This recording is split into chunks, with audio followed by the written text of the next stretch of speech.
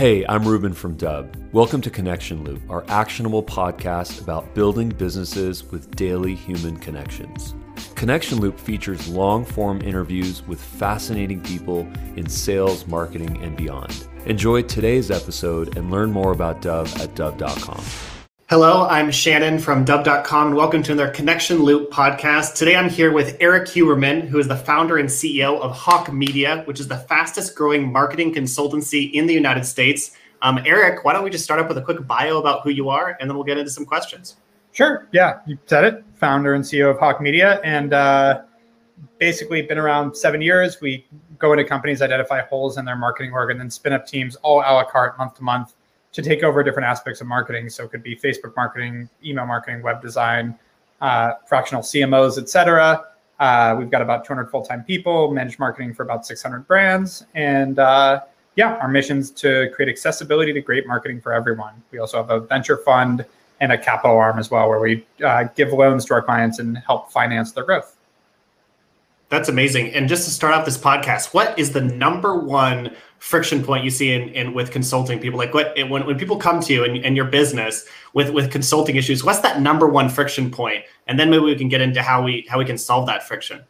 So I guess friction point in terms of working with them, or friction point in terms of why are they coming to us for consulting? Yeah, the latter. The latter. Okay, so marketing and growth is a moving target. So you're constantly looking for new ways to grow and new ways to build your business. Most entrepreneurs are inherently not satisfied with the status quo, which is what causes them to be entrepreneurs. And so I would say it's usually, we've been doing all this, we're not growing fast enough. What else can we do? Gotcha. And what do you tell them? How do you get them to accelerate? Yeah, it's a whole process. Every company is different. So we basically go into brands that come to us and spend time diving into our analytics. The way we look at marketing is kind of three pillars. We look at awareness, nurturing, and trust. We'll be publishing a book later this year called The Hawk Method about this.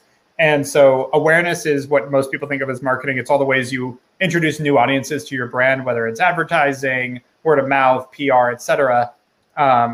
Nurturing being all the things you do after they become aware of you to the point that they actually purchase, and then everything they do after that. So actually creating lifetime value. So things like email marketing, SMS, chatbots, retargeting, creating content.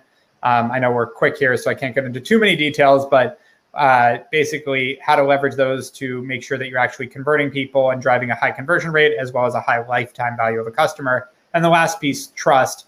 How do you develop trust with people, whether it's early on in third-party validation, through press, influencer marketing, testimonials, referrals, et cetera, or, as you build your brand up, more and more brand becomes trust, and what you're consistent with and what you actually build and deliver consistently becomes the thing that builds that trust, and also known as brand, where I don't need anyone else to tell me what I'm going to get when I buy Coca-Cola. It's going to be a Coca-Cola. That's brand equity, and that's that trust pillar that we talk about. So what we do is we go into brands in organizations of all sizes and identify what are they missing, where are they falling short, where can we plug in, where's the low-hanging fruit to actually help boost up their marketing strategy.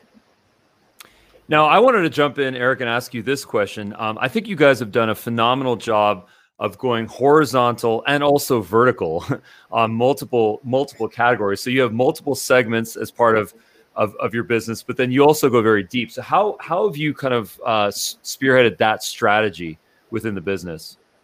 Yeah, well, what we found with marketing is it doesn't change much from vertical to vertical. There's nuance to each vertical, but I'd say 90% of it's the same and 10% is different. So it's really about identifying the 10% that's different in each vertical and making sure that we can identify that. And so you can go horizontal as a good marketer. You just have to pick up that 10%. And so with that, a lot of times comes a category that is underserved as far as marketing. So the 90% piece, which is just being a great marketer, they don't have access to that. So that, that little extra 10% that is a nuance of their own industry, that's not where they're having issues. We can get to that. They're not even getting that 90%. And so we bring that 90% in. And then a lot of times if it's a new industry to us, we'll learn with them about the industry, which what we found is a much better tactic for companies than getting a vertically focused company. Like, an example would be a company that just focuses on automotive. All they do is market in automotive. The problem with that is there's no creativity and there's no access to really what's going on in the overall marketing ecosystem. So I don't really have an off the shelf metaphor here, but it isn't good. It's not good to have someone that's just focused on one industry. It gets very myopic very fast. They run the same playbook every time. And in marketing, you need to be creative. You need to come up with new strategies. And so when we're pulling from all these different industries to help each other, it still takes understanding nuances of each industry when it comes to the copy you're using, the targeting, et cetera. And then when you have things like cannabis or CBD where they can't even use Facebook or Google, these are things you need to understand and know, but pretty quick to catch up on that piece. And then if you're bringing really good, solid marketing principles to the table, you're going to succeed. Well, the metaphor that comes to my mind is swimming in peanut butter, but that's just off the cuff here. So now tell me a little bit about your origin story. Before starting your agency, what did your world look like? How did you catalyze that? I know you had some startups, some smaller companies per se, but what was your kickoff? Yeah, it's funny. I said this a lot of times publicly, but I made fun of marketing majors in college. Like I never knew what marketing was or understood it or had any passion for it originally. I think that's important to say because I love it now. Like I could easily exit this and retire and be done. So I love what I've stumbled into, but I originally, it didn't come from birth. I always liked business, always liked the wheeling and dealing and that side of things. But I ended up building 3 different e-commerce companies over the past 12 years. And through that, I realized that operationally in business, it's really reactionary. And don't get me wrong, you can anticipate problems on the operational side and get ahead of them, but you're figuring out how to manufacture a t-shirt or manufacture activewear or fulfill it or store it, or, it's still it's incredibly important in the business, but I never found it challenging. It was very logic driven, which I am. So it was always like, yeah, we just do this, like problem solved. What's next? The challenge I found was in sales and marketing. How do we get more customers? Because it's always a moving target. It's always shifting and changing. There's no right answer because there's opportunity cost, meaning you could be doing well, but you could always be doing better. So, it just, to me, it was more fun and more challenging. And I found that I had a knack for it and other people didn't. And so I really focused on that and surrounded myself with good operators and good operational people on my businesses. And so when I sold the last one, Ellie, I started advising and consulting on marketing because I'd built a name for myself and the knowledge around it. I was 26 years old, but I'd already built and sold 2 e-commerce brands and had scaled really fast and knew the platforms. And so then it opened a lot of doors that I quickly realized that the talent I had and the education I had gotten through that was highly sought after because it was as sort of the digital revolution was coming. Everyone was really buying into e-commerce and there was this acceleration, but there was no talent out there that knew this stuff. No one had sold to e-commerce companies and now was willing to go consult and advise. There was no ecosystem for that. And so I started looking for other people that could help me execute on this. And that was really the birth of Hawk. Was just, I couldn't find good agencies that actually knew what they were doing. I tried to help these companies hire in-house, and most people didn't want to work for these companies. And if they did, they might not be very good. And so I went, well, what if I had a small office in Santa Monica where everybody wants to live, and grabbed a few really talented people to work with me on a bunch of different brands, which frankly, from a marketing perspective, is fun because you get to jump in between a few brands and try different things and have a lot of variety in your work. And so I thought it was a fun idea, never planned on building something big, and started with a few people and, made everything super simple. Because again, I wasn't like trying to build a platform for $1 billion company. I was trying to hire a few people to help the clients I had that I was advising for. So no long-term contracts, everything's a la carte, month to month. Let's just be simple about this and go from there. There was no business plan until a year into business. And yeah, that's how we started. Well, isn't that amazing that building the business plan as you're building the business is the ideal situation, because then you're listening and you're really figuring out what.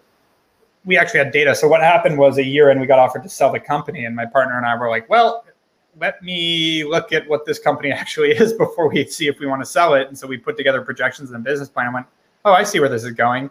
Yeah, I don't know if I want to sell it. Right. That makes a lot of sense. And how much is timing? How much was timing as part of your kickoff story? DTC, you've got, influencer marketing, you've got the DSPs, the SSPs that are kind of fumbling through a lot of issues, mobile. Like, what does that all look for you, and how did it affect you and your business? It's all timing. That doesn't mean that, a year earlier, a year later, 2 on either side couldn't have been good too. But it's funny because there's like 4, 5, 6 big agencies that started all within like a year of us. So there's definitely something with the timing. And I'm a firm believer, like Gladwell, who I think is hit or miss when he comes to the way things he writes about, but I really liked Outliers and the idea that, you have the baselines are hard work and smarts. You have to be smart enough and hardworking enough. You don't have to be, 200 IQ, but you have to be smart and hardworking. And then that'll make you successful. I actually believe that in the United States, at least, there's enough opportunity that if you work your ass off and you're smart, you will end up at some level of success. How successful is timing, all timing. Right. And when I say timing, I don't just mean like timing in the economy and like the overall, trend lines of e-commerce. I also mean simple stuff like I randomly met a guy that was my second client that ran out of money, that asked me to take equity to work on his company. And I went, sure. But then he wrote for Forbes. So I said, can you write an article about Hawk Media and Forbes before I had hired anyone? He published an article with the headline, "Why You Should Outsource Your Marketing to Hawk Media" in Forbes. Right then, Wolf of Wall Street had just come out. And so they had reignited the idea of being in Forbes as something sexy. And so the combination made it so that when that article hit, all of my peer group and all these people that knew me had just seen Wolf of Wall Street, just thought Forbes was great. Now I'm this guy that's just been featured in Forbes with my new company. And we're like, oh, we got to talk to this guy. And it was those kind of small timing things that were huge. Well, isn't that a fantastic example of where being empathetic, compassionate, capitalistic, intelligently, gets you opportunities, giving gives back, right? What a phenomenal example. That guy, he stopped spending money on that company because he started another one and he just sold it for $350 million. Still talk to him all the time. And his only employee at that small company was his sister-in-law, who ended up being an executive at our company for 6 years. So, okay. So all in for ecosystem. Yeah. Incredible. So what's next in the pipeline for you? What's coming up? A lot. We launched our fund. We're going to be announcing the last close either Friday or Monday. So that'll be fun. Like a big press announcement. We launched our capital arm. So we're doing financing for our clients and actually giving them, financing to help scale them faster. We'll be launching our book at the end of the year, Hawk Method. We're aiming for an October launch with that, have a publisher deal and everything already. The Brandies is next week, which is the annual brand awards, think the Oscars for brands. We have e-commerce week, the week of October 1st again. It's a second annual partnership with the city of LA, e-commerce week LA, think New York Fashion Week, but LA and e-commerce. Keeping it virtual this year, most likely. Maybe we'll have like a viewing party or something, but want to make sure we keep it tight knit, just to, being hyper cautious. And then next year we'll probably open it up if things trend. Those are the big ones. Nice, man. Well, listen, thank you so much for your time. I'm also based in LA. So as a fellow Angelino entrepreneur, keep in touch on new developments, new ventures, whatever's going on. Love to support. Sounds great. Well, thank you for having me. Thanks, Eric.